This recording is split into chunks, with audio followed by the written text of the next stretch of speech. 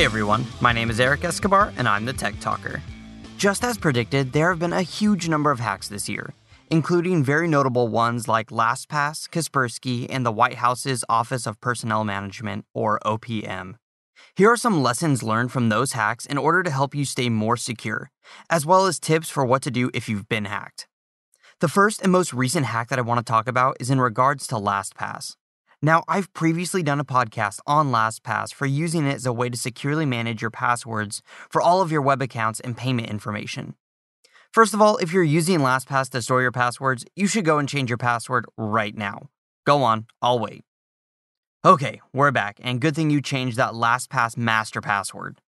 According to LastPass, on June 15th, they publicly announced that they noticed suspicious traffic on their network and stopped it immediately. They assured users that their encrypted data was not taken and that only the user emails, hashed master passwords, and secret questions were stolen. Now, that's pretty bad for a company whose sole business is to secure your information. However, it's not as bad as it could have been. Although information was stolen, the most important part was that master password, and it was still hashed. Now, if you're not familiar with how LastPass works, you basically have to remember one master password, which safeguards every other password that you use online. When LastPass stores your master password, it hashes it just in case something like this happens. Now, without going into the nitty-gritty of hashing and cryptography, but if you're interested, I do have a podcast on the subject that I've linked to in today's show notes of the episode. Basically, the hackers would have to break your hashed master password. Due to the fact that LastPass uses an extremely long and slow hashing function, if an attacker were to focus its efforts to break into a user's hashed password, it would take an extremely long amount of time. I'm talking hundreds of thousands of years. Without your master password, hackers would only have your email, security question, and that unusable hashed password, which isn't much to go off of. Still, it is recommended that you change your master password and set up some form of two-factor authentication, which I've also linked to in the show notes and have done an episode on it. The next hack that I'd like to talk about is that of one of the world's leading research facilities for malware and viruses. However, you're probably familiar with their top-notch antivirus solution called Kaspersky Antivirus. While a Kaspersky researcher was doing some work, he noticed some odd network traffic and decided to look into it. Come to find out, it was an extremely sophisticated piece of malware that shared similarities with Stuxnet, a virus that was used to slow the Iranian nuclear program. After a computer was compromised, most likely due to a phishing email, this malware made its way into Kaspersky's network. Now, let's be clear, we are talking about one of the world's leaders in computer security. This was not your typical network. It would be like comparing robbing a bank to breaking into Fort Knox. To be able to perform this attack so stealthily, this attack used a combination of Microsoft operating system vulnerabilities along with stolen digital certificates from the company Foxconn. If this company sounds familiar, well, it should, because it makes hardware for a few companies you may have heard of, such as Apple and Dell. The digital certificate that was stolen was the equivalent to stealing the badge off of a bank security guard.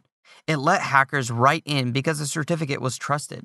It doesn't stop there because once they were in, the hackers took over multiple servers using the certificates and the Microsoft vulnerabilities. The malware itself was so brilliantly made that it never wrote a file to the hard drive, and thus eliminated yet another way of being detected.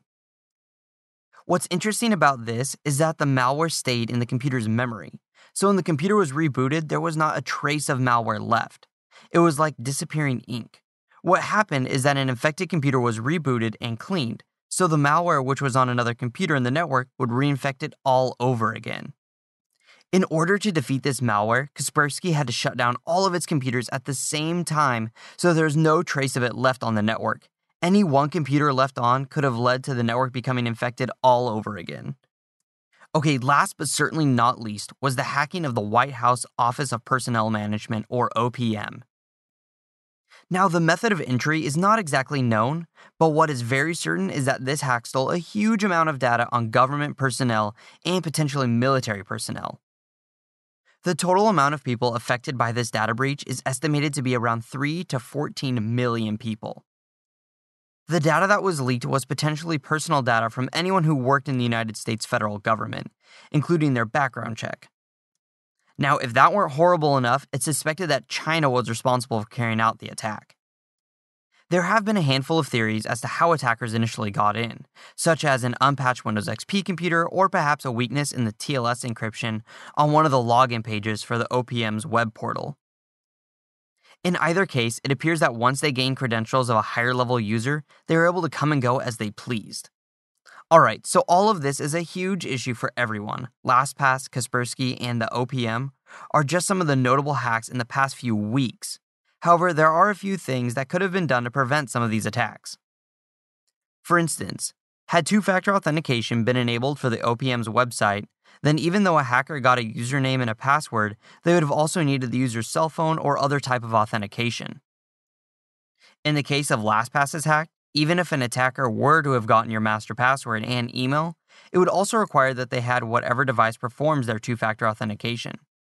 And as far as the Kaspersky hack, if a user fell for a phony email, then the solution would have been simple. Don't click links from an email unless you know who they are from. Now here are my main tips for avoiding getting hacked and what to do if you believe you've already been hacked. 1. Always keep your computer and smartphone updated. 2. Use two-factor authentication where you can. 3. Never click on links that you are suspicious of. 4. If you suspect that your data has been hacked, at the minimum download your free credit score quarterly and consider an identity theft protection service like LifeLock. Okay, we've all been there. You're listening to a podcast on the go when you hear a super interesting ad for a product or service, but simply don't have time to check it out. Well, now you're in luck. See the full list of offers, discounts, and more from your Quick and Dirty Tips advertisers over at quickanddirtytips.com/offers. That's quickanddirtytips.com/offers. Well, that's it for today. Be sure to check out all of my earlier episodes at techtalker.quickanddirtytips.com. And if you have any further questions about this podcast or make a suggestion for a future episode, post them on the Tech Talker Facebook page. And until next time, I'm the Tech Talker, keeping technology simple.